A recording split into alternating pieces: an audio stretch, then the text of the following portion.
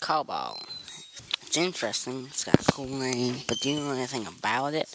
Let's discuss cobalt.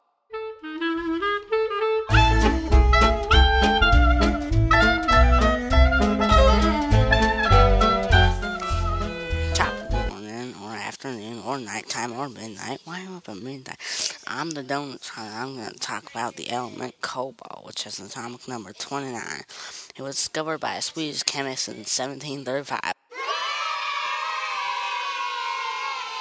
Cobalt is hard and naturally magnetic, so it's often used in magnets. It's got a really cool blue color that makes it look awesome. Fun fact, too much or too little cobalt in the body can cause serious health problems.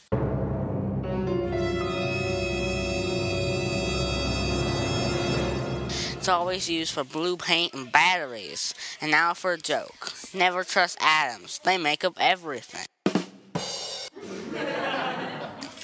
Thank you so much for listening and have a good day.